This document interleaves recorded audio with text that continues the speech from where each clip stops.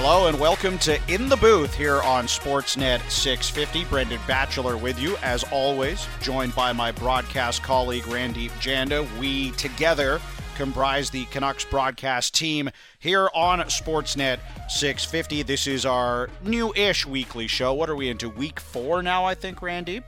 Yeah, we're a month in, man. This is a landmark for us, a milestone, a small one, but still nonetheless. Yeah, absolutely. So a month in, and this is our new show / podcast. You'll hear it on the airwaves on Sportsnet 650, and you can download the podcast every week. Generally comes out on Fridays in the evening, so make sure to subscribe to the Canucks Central podcast feed to get this show and all the other great content you get on Canucks Central throughout the week. Canucks have won 5 games in a row, coming off an impressive, or maybe not so impressive, but impressive in the way that they found a way to win, Randeep, on Thursday in Ottawa to stretch their winning streak in a game where they started well, they kind of lagged in the middle, and then they finished well in the third.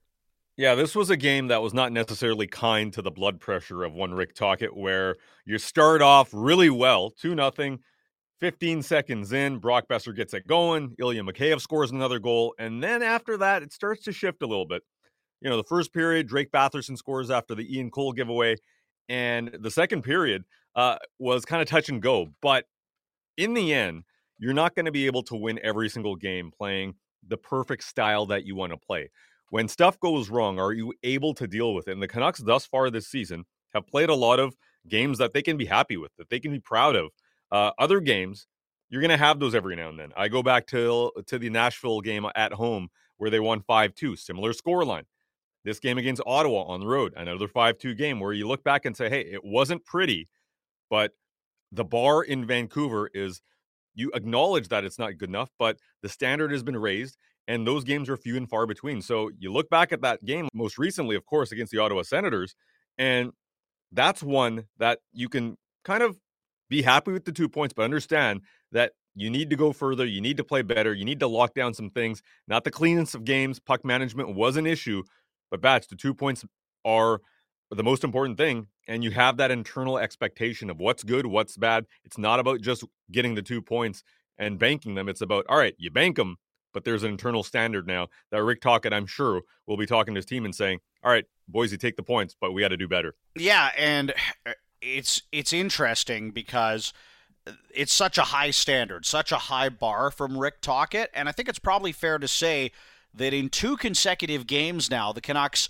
have kind of started to lag a little bit, which is crazy to say because, you know, they beat Edmonton pretty handily the other night on home ice before heading out on the road to win against Ottawa, but neither of those games were convincing performances for me, and I wonder if, and this is something that is kind of going to be the theme of this week's show, because it's been the theme of the narrative around this team in general, is regression.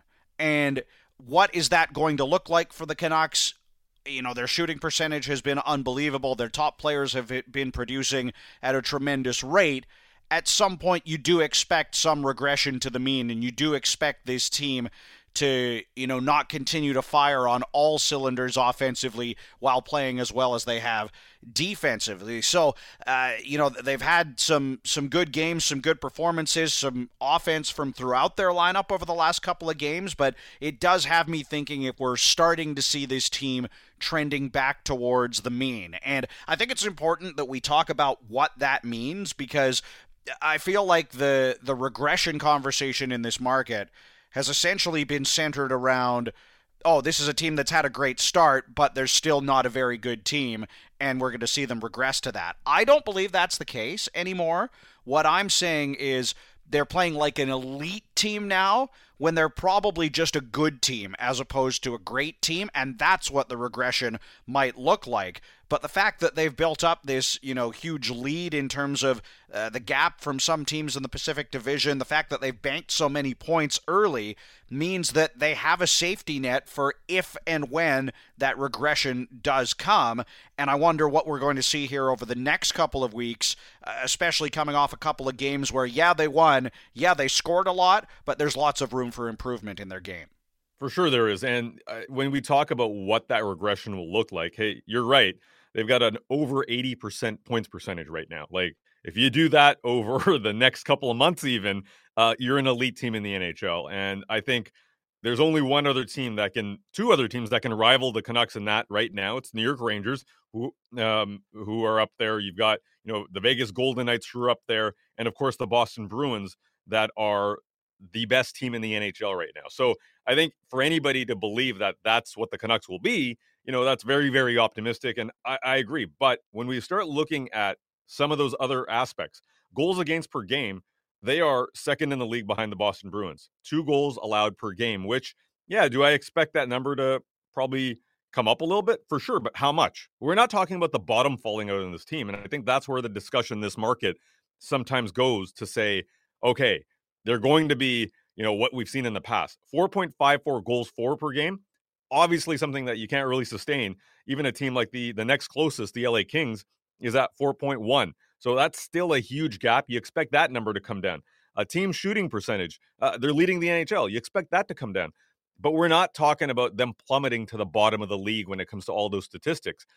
Even if it's a little bit of a tick here or a half a point or a 1 full point on some of these statistics, they're still a good team. They're still a team that's going to be competitive every single night and win a lot of the games that they play. So overall, I've heard about the PDO conversation. I've heard about all of those. I still think there's a very good team in Vancouver when that regression does come. Are they historically good? Are they this good? Probably not. Now, going back to that conversation, though, about, what this team is moving forward, look at the next couple of games they have here. Against Toronto, this is a team that is playing the night before. So Calgary versus Toronto, and then Vancouver gets the second of a back-to-back from the Toronto Maple Leafs. And having watched a lot of Toronto Maple Leafs hockey this year, especially for Hockey Night in Canada, Punjabi, that is a team with a very good high-end scoring. Like, William Nylander's had an excellent, excellent season. Austin Matthews is who he is. Mitch Marner's going to do his thing. But outside of that batch, not a very good team defensively. We know that. Montreal, ups and downs. They can beat the Detroit Red Wings, but they can also lose to the cellar dwellers in the East and the West too. So when we talk about, regression, when is it coming? Who knows? Those are two very winnable games that they've got coming up. And that's why I look at that to say regression may be coming in the statistics. It may be coming in the standings. But as of right now, they're in a very, very good spot. And I could see them, doing excellently on this road trip. They've only played 1 game thus far, but this is setting up to, pick up 5 or 6 points, maybe even picking up 6. Maybe I'm overly optimistic, but the way that this trip kind of sets up for the Canucks is very good. Well, and not only that, but the trip sets up well. We talked about that in the past. They've also got the Calgary Flames this week, who are struggling and haven't had the best start to the year. They're not quite the Edmonton Oilers, but they haven't been at the top of their game. The Canucks have the San Jose Sharks twice more before the end of the month, too. So, these are on paper, bank-em points games. And, when we're talking about regression, this is another point that I want to look at is, that date that we always talk about, American Thanksgiving. The Canucks have 7 more games until American Thanksgiving. So you look at their record, 10-2-1. Even if they were to lose every single game between now and American Thanksgiving, they're still above 500. So, and that's, where I want to talk about regression is regression doesn't mean losing 7 in a row. It doesn't mean that your power play suddenly goes completely quiet or that your goal scoring disappears entirely. It just means that maybe you aren't producing points and goals at the rate that you were to start the year. But with some of the opponents coming up, you're absolutely right, and we'll get into some of the specifics around the rest of this road trip and what's to come in the week to come as we carry forward here on the show. But, things are setting up for them very well right now to go into American Thanksgiving and come out of the month of November in a very strong position. And we know that basically 95 times out of 100, when you put yourself in that situation, you are at the very least a team that will make the playoffs. And when you start looking at what's going on across let's just focus on the Pacific Division. I don't even want to necessarily get into the Western Conference conversation right now, but you've got padding on those other teams. You've got, a 7-point gap on the fourth place team in the Pacific Division, which is, as of right now, the Anaheim Ducks. So that tells you, A, the Canucks are in that conversation with Vegas. They're in that conversation with the Kings. And there's a tier 1 and there's a tier 2 right now. So even if there is that regression that's coming at some point, which they're going to lose games that we expect them to win. Good teams don't do that often, but even the best teams in the NHL will drop a game to a lesser light, so to speak. So I do expect at some point a game like that Philadelphia game that we saw earlier this year, where the Canucks dropped a game that, they weren't necessarily mentally ready for and prepared for. I could see that happening again, but Batch, they've built themselves some padding here. The areas that I see regression inevitably coming, and I think this is not a shock to anybody, is points percentage for sure. That goal differential is unbelievable right now, plus 33. You expect to see that there, and you expect the goals per game to come down. But from a team game perspective, you start looking at what Calgary has not been able to do. You start looking at what Edmonton has not been able to do. And the Seattle Kraken have been very, very poor to start off the season. Even if this team does hit one of those losing streaks where, they drop a few games in a row, as the Canucks have seen themselves in the previous years, it's extremely difficult to catch up in the standings in an NHL season. It's not an easy thing to do. You can be on a historic run late in the season and come up short. So as of right now, that regression in a game-to-game scenario, even if it does come, which, of course, 10-2-1 is a great way to start, they've set themselves up for success right now where the Pacific, if they win a few more games like we're talking about here, they're going to set themselves up in an even better spot where there's going to be a huge gulf between the top 3 and the next 1 or 2 teams in that Pacific Division. Well, yeah, and I think that's the most surprising thing to me about the way the Pacific Division has shaken out to start the year. I don't think anybody saw Edmonton, near or at the basement of the NHL. People expected San Jose to be there, certainly, but for the Oilers and Flames to be down in that conversation, I don't think any of us would have predicted. And, I've said this on the air a couple of times, but when people ask me in the summer, and, you and I both get this question all the time when we're, chatting with friends or out in the community or whatever. Oh, how are the Canucks going to be this year? And I would say, well, they're going to be better because of the additions they've made. But the question that remains unanswered is, will it be enough in what I think will be a very competitive Pacific Division?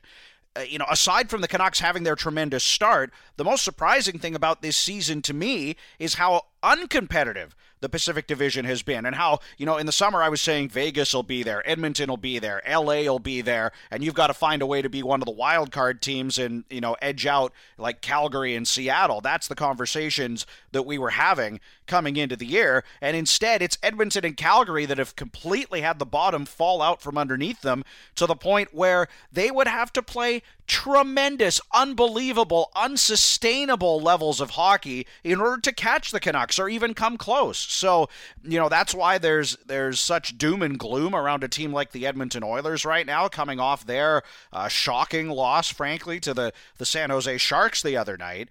We saw it with the Canucks last year. Once you dig this hole for yourself in a league that hands out 3 points for games on lots of nights, it's almost impossible to overcome that. And that's why there's so much optimism around the Canucks, even if their game does regress, is this cushion allows you to have regression and still have success going forward. And it's the polar opposite of what we've seen in recent years for this Canucks team.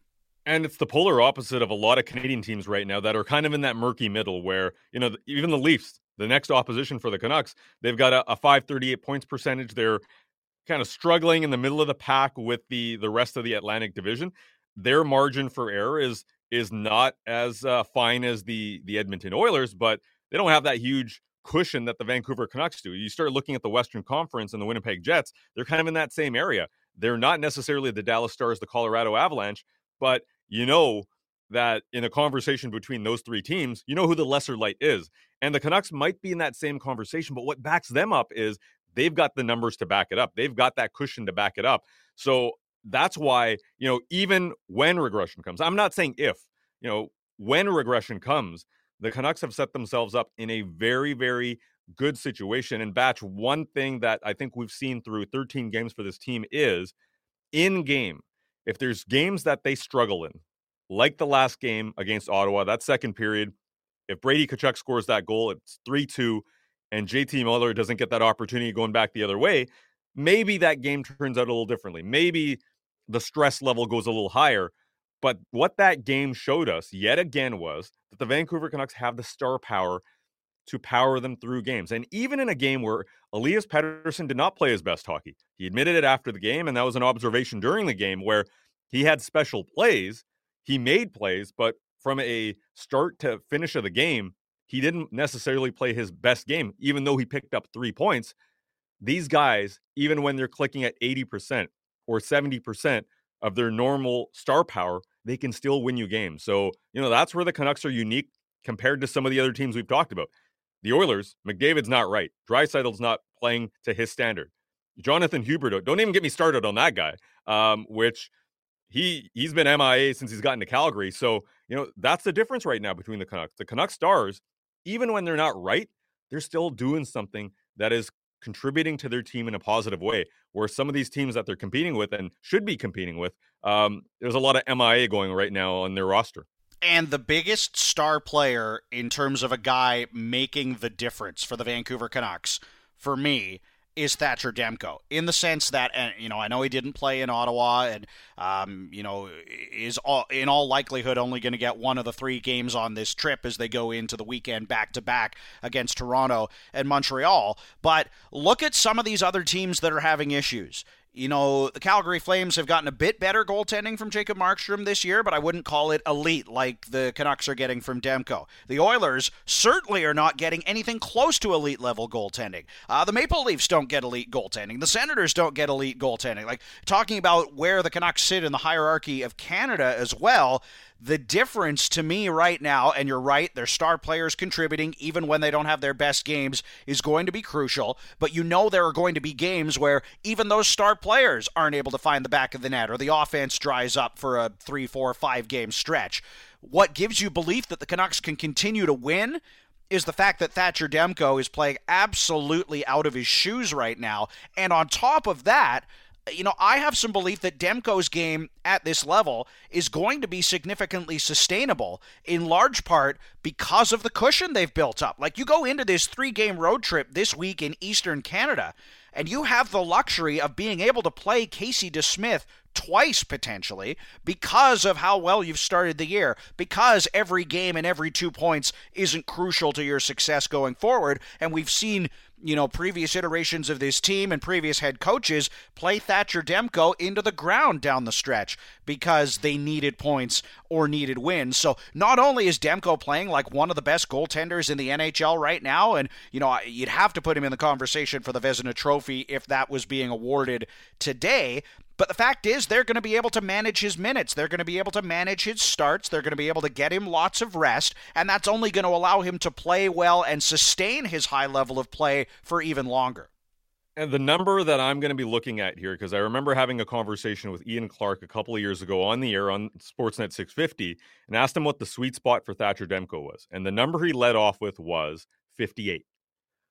That range of 58 to 62, but if you look on the low end, if your team is doing well, if your backup goalie is getting you W's, which Casey DeSmith is right now, and you build up a cushion, are you able to live in that space where you're happy with maybe your lead guy getting in around 55, 56, 57, whatever, that range where he gets enough rest? There is confidence in Casey DeSmith. He's an established NHL backup. He's a guy that challenged Tristan Jarry for the starting job a little bit in Pittsburgh. So there's a clear confidence there. And to go back to what you were mentioning about the ability of Thatcher Demko to really be a game changer, which we know he is, but let me give you an example. After the last game against Ottawa, let's compare those two teams, the Canucks and the Ottawa Senators. The Ottawa Senators have created 94 high danger chances this season and given up 129. The Canucks have created 98 themselves and given up 125.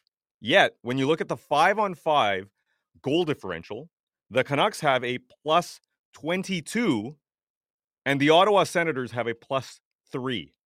And that speaks to a couple of things. Absolutely, they're benefiting from a very good shooting percentage, which is leading, amongst the best in the league. It is the best in the league right now. But you know what it also leads to? It leads to having elite goaltending where other teams who are creating and giving up about the same amount of opportunities that you are, but you're also, have the benefit of having one of the elite goaltenders in the league to say on certain nights, nothing is getting past him. And we've seen that on 2 occasions where he's already got 2 shutouts this season, Batch. Absolutely. And you look at the way that they've managed starts as well.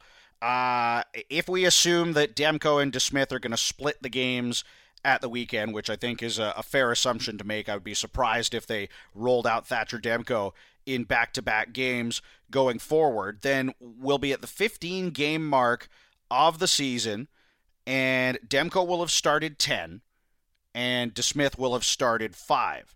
So you project that out over an 82-game season, and that's even fewer starts than Ian Clark talked about, as you mentioned. That's an average of 54.66667 starts for Thatcher Demko over the course of an 82-game year. So that's the other thing that, you talk about a sweet spot. You could even be under that sweet spot with a guy like Demko because of the cushion you've created. And then the level of play that he's shown for this group, as you allude to, gives you, extreme confidence that he's going to be able to play well for you.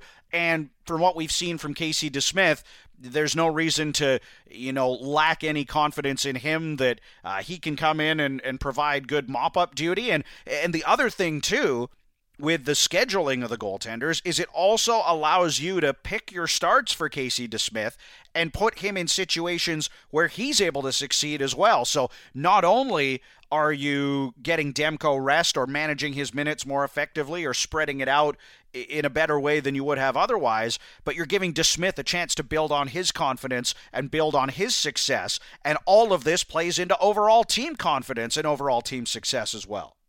And one of the things I think that we have to really mention on this front as well, the Canucks are benefiting from, elite Thatcher Demko, which I'm glad on multiple levels that the Canucks, whether it's Thatcher Demko, whether it's Quinn Hughes, Elias Pettersson, JT Miller, like this East Coast trip is going to shine a light on not only the stars of this team, but the structure of this team.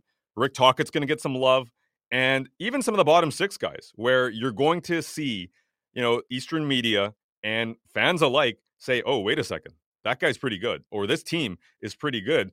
And a part of that will be the discussion around the goaltending. With Casey DeSmith, this is the grind of the season. It's officially started in November, December, January. It's kind of that range where you have a lot of games up until basically the All-Star game and even through Christmas, where you're going to have to play a lot of potentially back-to-backs. You have a lot of games in the month of November specifically, and building confidence in a goaltending and a structure that your team has is vital right now. And the Canucks are doing that. And remember, this is not a new goaltender to the league. Casey DeSmith, 32 years of age, has obviously played the collegiate level. He was signed as a free agent by Rutherford in Pittsburgh, worked his way up to get these NHL games. He seems like, and from all the conversations I've had with players as well, just a very likable guy. We've heard Tocchet mention that as well. When he's not playing, he's one of the main guys in the room to keep everybody loose, which is what you want. So, part of this is on ice, Batch, but also part of it is being a professional and being somebody that's extremely easy to work with, which seems like Casey DeSmith is all of that right now. Indeed, and it has been a tremendous start to the year for the Vancouver Canucks. Still plenty more to come here on In the Booth. On the other side, we're going to preview the matchup with the Maple Leafs on Saturday night, and as you alluded to, Randeep, you watch Toronto all the time working on Hockey Night in Canada Punjabi, so we'll get your expert opinion on what the Canucks need to be looking out for against this Maple Leafs team. We're also going to talk a little bit about Andrei Kuzmenko and the start to the season that he's had. We're going to answer your questions that you send in to us as well, and we'll do our rose ceremony as we do every week. It's all still to come right here on In the Booth on your official home of the Canucks, Sportsnet 650.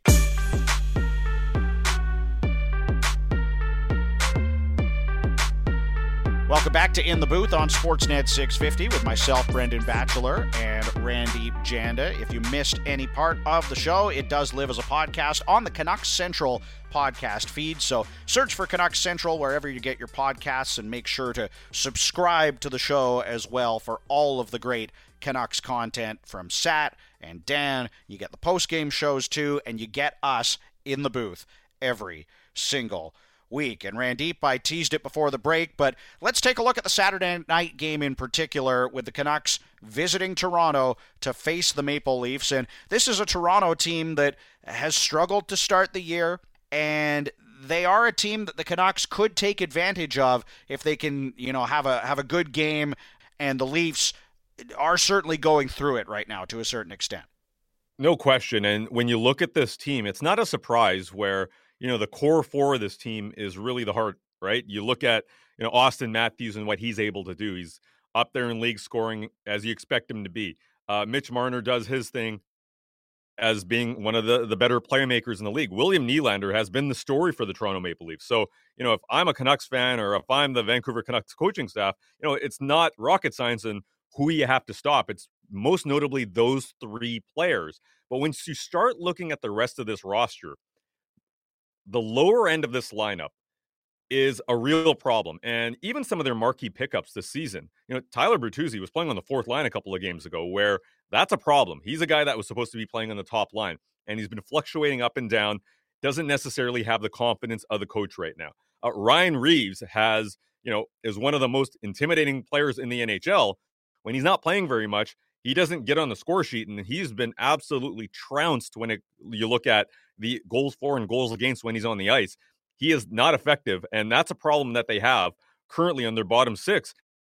I was actually thinking about this, that the Maple Leafs could use Sam Lafferty, the former player that they used to have on that team, in their bottom six, because they're slow, they're not all that skilled, and Lafferty, who has been great for the Canucks, is probably a part of that solution. But remember, Treliving didn't pick him up. Dubas traded for him, and Treliving takes over the team and says, hey, we don't need this guy. We're looking for something else. And it's been really inconsistent from the Toronto forwards on the bottom end. And Batch, I haven't even talked about the biggest problem this team has right now. It's defense.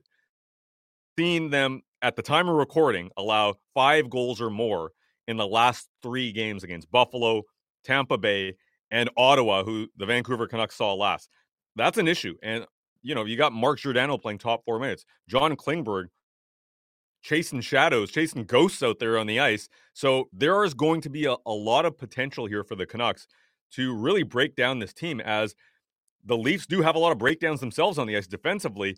So I look at this game as a great spot first, because they're the highest scoring team in the NHL, and the Leafs are giving up a lot. But on top of that, Leafs are going to be playing the Flames the night before, which, what we know about back-to-backs, you generally go with the healthier team, the more rested team. So I think this is an excellent spot for the Canucks. Yeah, and, you can tell me if my analysis is off here, but listening to you talk about the Leafs, there are a couple of areas that I think the Canucks have the advantage or could create an advantage going into the game if they play well. First of all, the forecheck. Because if Toronto's D is struggling to that extent, the way the Canucks relentlessly hound the puck and get in on the forecheck is bound to cause them issues. So that's one area that I think we could look at and say, okay, if the Canucks can have a really aggressive forecheck on Saturday night against the Maple Leafs, they're bound to have some success.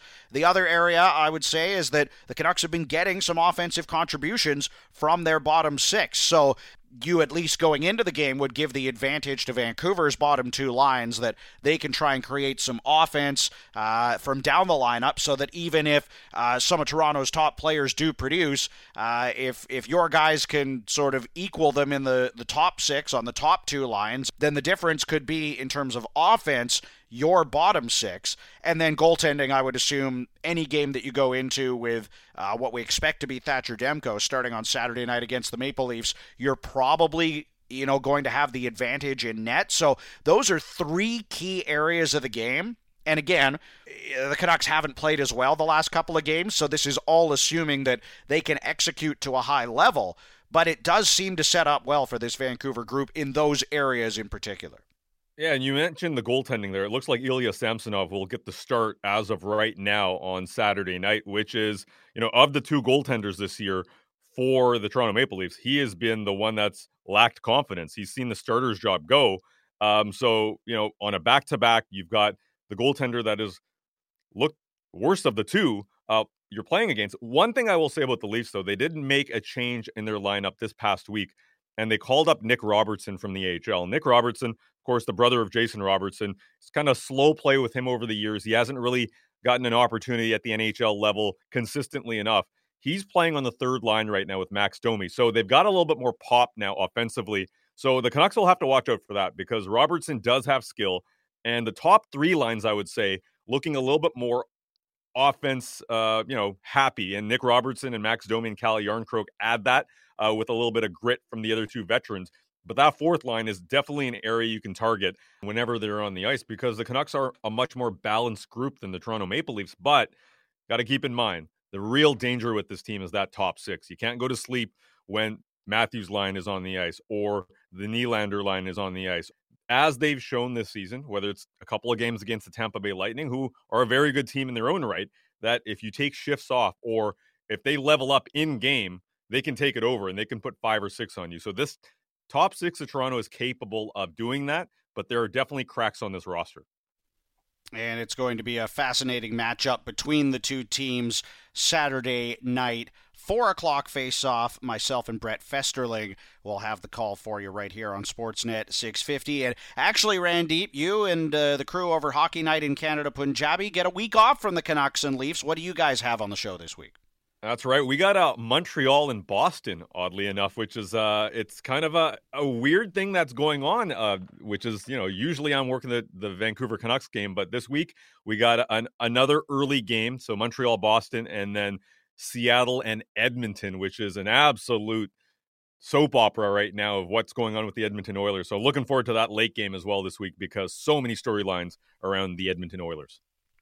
As we continue here on In the Booth on Sportsnet 650, we're going to get to some listener questions. We are also going to do our weekly rose ceremony. But Randy, we mentioned it before the break, wanting to talk a bit about Andrei Kuzmenko and his game at this point in the season, because certainly the goals haven't been there to the same degree that they were last year, and I think we all expected that coming into the season after his tremendous shooting percentage last year and his 39-goal season. We thought that percentage might come down a bit. It has to this point. As you look at his stats heading into the weekend, he's a guy that has 3 goals now with 9 assists, but still 12 points in 13 games. And I think that's what impresses me about Kuzmenko's year is, he's not scoring like he did last year, and he hasn't been playing as flashy of a game as he did last year, but he's still finding ways to contribute on the score sheet and is starting to buy into some of the things that the coaching staff wants him to do.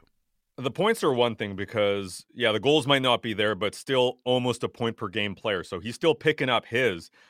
But that game against Ottawa, Batch, that game was one that I look back at and say, Kuzmenko, you can see how he's changing his game a little bit in terms of just being a player that's tougher to play against, playing, engaging in those board battles and being a little bit better with just playing the puck and puck management. I know that wasn't a great game for the Canucks in that regard because they could definitely see that they were fighting it a little bit. But from Kuzmenko's perspective, there's that play he has on Stützle along the boards on that 2-0 goal. And, some might say that's a bit of a risky play, but in the end, it works out. It ends up, going into the back of the net as Ilya Mikheyev beats Forsberg. But, it really does start with Kuzmenko in that pressure point. Later on in the game, I think the 4-2 goal to me was the big one where in the defensive zone near the blue line, Kuzmenko engages on a board battle, and he's the one who starts the counterattack. In the end, Mikheyev scores the second goal of the game. Great play by Pettersson to really slow the game down, make sure he has support before he sends a pass forward. But where does that start? It starts with Kuzmenko, and those are the 2 scoring plays. Just throughout the night, throughout the game, you could see, all right, he's physically engaged. He's not shying away from areas where he's got to battle for the puck, where maybe in the past, last year, there were moments that he would be a little soft on a play or he wouldn't engage. This year, you're seeing a Rick Tocchet style of game, which is going to, over time, hopefully, if he continues this, gain trust with the coach. And, I look at Andrei Kuzmenko and his ice time right now, it's 15:22, which is lower than you'd want it to be. If you're a top 6 player on this team, you want to develop trust with the coaching staff and be out there late in games, which he was in against Ottawa, and the Canucks had a multi-goal lead there. But you want to get that number probably closer to 18, 19 minutes. And Kuzmenko's not there, but there are signs that, okay, he's turning it into a different style of game. He's getting his points, but it's not all solely based on that shot. He's doing the dirty work sometimes to get that secondary assist, but that comes from a wall battle. To me, Batch, that's a positive development in his game, which is going to gain more trust with Rick Tocchet. Well, and I think the interesting thing with Kuzmenko and his ice time, and it's something I've been kind of following as well, is his minutes go down when the team is protecting a lead in the third period. And to this point, because of how well they've played, they've had a lot of leads in the third period, so his minutes have been down later in games because, as much as I agree, I think he's improved in some of those areas of the game that Tocchet wants him to improve, and that's an encouraging sign because, with the standards this head coach is setting, Kuzmenko was going to need to buy in, and Tocchet has always talked about the fact that Kuzmenko's eager to learn and to pick things up, and so he seems to be a willing participant in trying to round out his 200-foot game, and that's a good thing. But I wonder if, as we talked about in the first segment, if some regression hits this team as we get deeper and deeper into the season, that's where we're going to see Kuzmenko's minutes increase a bit, because is he one of the most trusted players defensively right now? Do you want him on the ice when you're protecting a lead in the third period? Maybe not, or, certainly not from Rick Tocchet's perspective at this point in Kuzmenko's development as a player. But if the Canucks find themselves in more games where it's a tie game in the third period and you need a goal, or you're chasing the game and you need offense to try and catch up, that's where I think we'll see Kuzmenko's minutes increase. And a perfect example of that was the game against the New York Rangers a couple of weeks ago, where Kuzmenko played nearly 20 minutes in that game. And, what was different about that game than a lot of other Canuck games this year? It was a close game. Canucks got behind in the third period, needed some offense, and suddenly you see Kuzmenko's minutes rise. So it's kind of one of those interesting situations where the team's success has led to less ice time for Andrei Kuzmenko, but I imagine over the balance of the season that things will level out, especially if, as we talked about extensively in the opening segment, and again, go download the podcast if you missed it, that some regression is likely coming for this team sooner rather than later. When it comes to Kuzmenko, and absolutely, I agree with all of that, and I think the usage will change as the game script changes. But the long game here with Andrei Kuzmenko is you have designs on being a playoff team. And in the playoffs, Batch, as well as I do, you have to make sure you limit your mistakes. And top six players are going to get a lot of ice there. Those are trusted players. So if this guy is, going to be next to Ilya Mikheyev and Elias Pettersson, and that's a line that you have in the playoffs, there's going to be a lot of tight checking games. There's going to be every mistake made in the playoffs can end up in the back of your net. So while I understand right now, 15 minutes on certain nights, it's a little bit lower. We saw against San Jose and Nashville, it was sub 14. You want to build his game up where when you come to March, when you come to April, you're saying, okay, we trust this guy to be on the ice. Because if you are going to make the playoffs, which the Canucks look likely right now based off of this start, you got to make sure that your top six guys are trusted to play those very difficult minutes late in games where you have that trust. So, Batch, that's one of the things that I'm looking towards with Andrei Kuzmenko is, are we going to see an uptick in minutes based on trust as the season goes on? Because if this is a playoff team by, what it looks like, he's going to be very, very prominent on that line with Mikheyev and Kuzmenko, or with Pettersson. Yes, indeed, he will be. So, his development as a player and the way things go for this team going forward and how the two are interconnected are going to be really interesting to watch. All right, it's time to get to some listener questions. We always throw out the opportunity for you to send your questions in on Twitter before we record the show every Friday. And we do have a couple of questions coming in. Let's start, and I'll throw this one to you first, Randeep. Steven writes in, which forward do you think has been the MVP of the bottom six? Okay, the bottom six. And there's been a few of them that I've really liked their game, but I'm going to go with Pius Suter here. And, if Teddy Bluger was healthy and if we could see his game, I think I would go probably, maybe the answer changes based on more consistency there, because I feel like his game would be really rated highly in the city and amongst Canucks fans and people that cover the team, but we just haven't seen Teddy.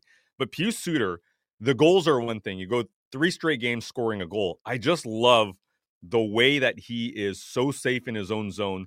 He's a guy that is just there at the right time. He's never making a mistake. He's a neutralizer, so to speak.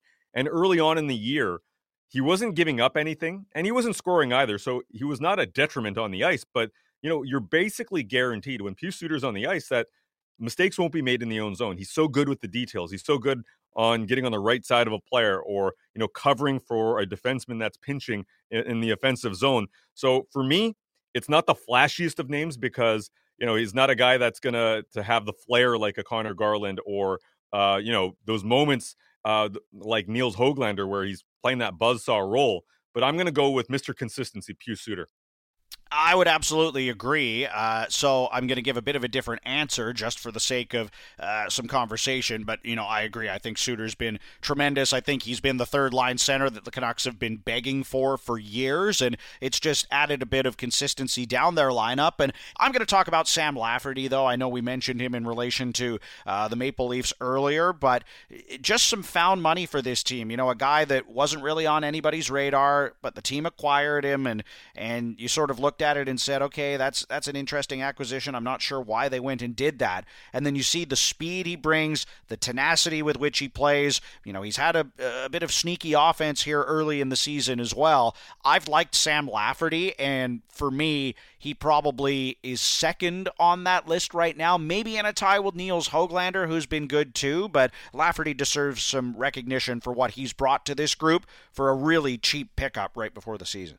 Yeah, this is a player that looking at the Leafs bottom six, I mentioned earlier on that they could use this guy and his size, his speed, his ability and willingness to engage, take a hit sometimes to make a play. That's a skill. That's an asset you should have as a player, especially a bottom six player. So Sam Lafferty, I think, has been a great move by Patrick Allvin, where you look at his +8 rating right now. That's a difference maker, right? On the bottom end, you're not giving up much, which is something that you need on the bottom end of a lineup. So Lafferty, he's definitely in a podium position for me in that regard as well. We got time for one more question here. Sonny writes in, and this one I got a chuckle out of because it's amazing how a few weeks of good play from this team can switch the narrative in a market like this. Sonny writes in and says, Ryan Kesler or JT Miller? And, I love that this is a conversation that we're having. I think JT Miller's had a tremendous start to the season.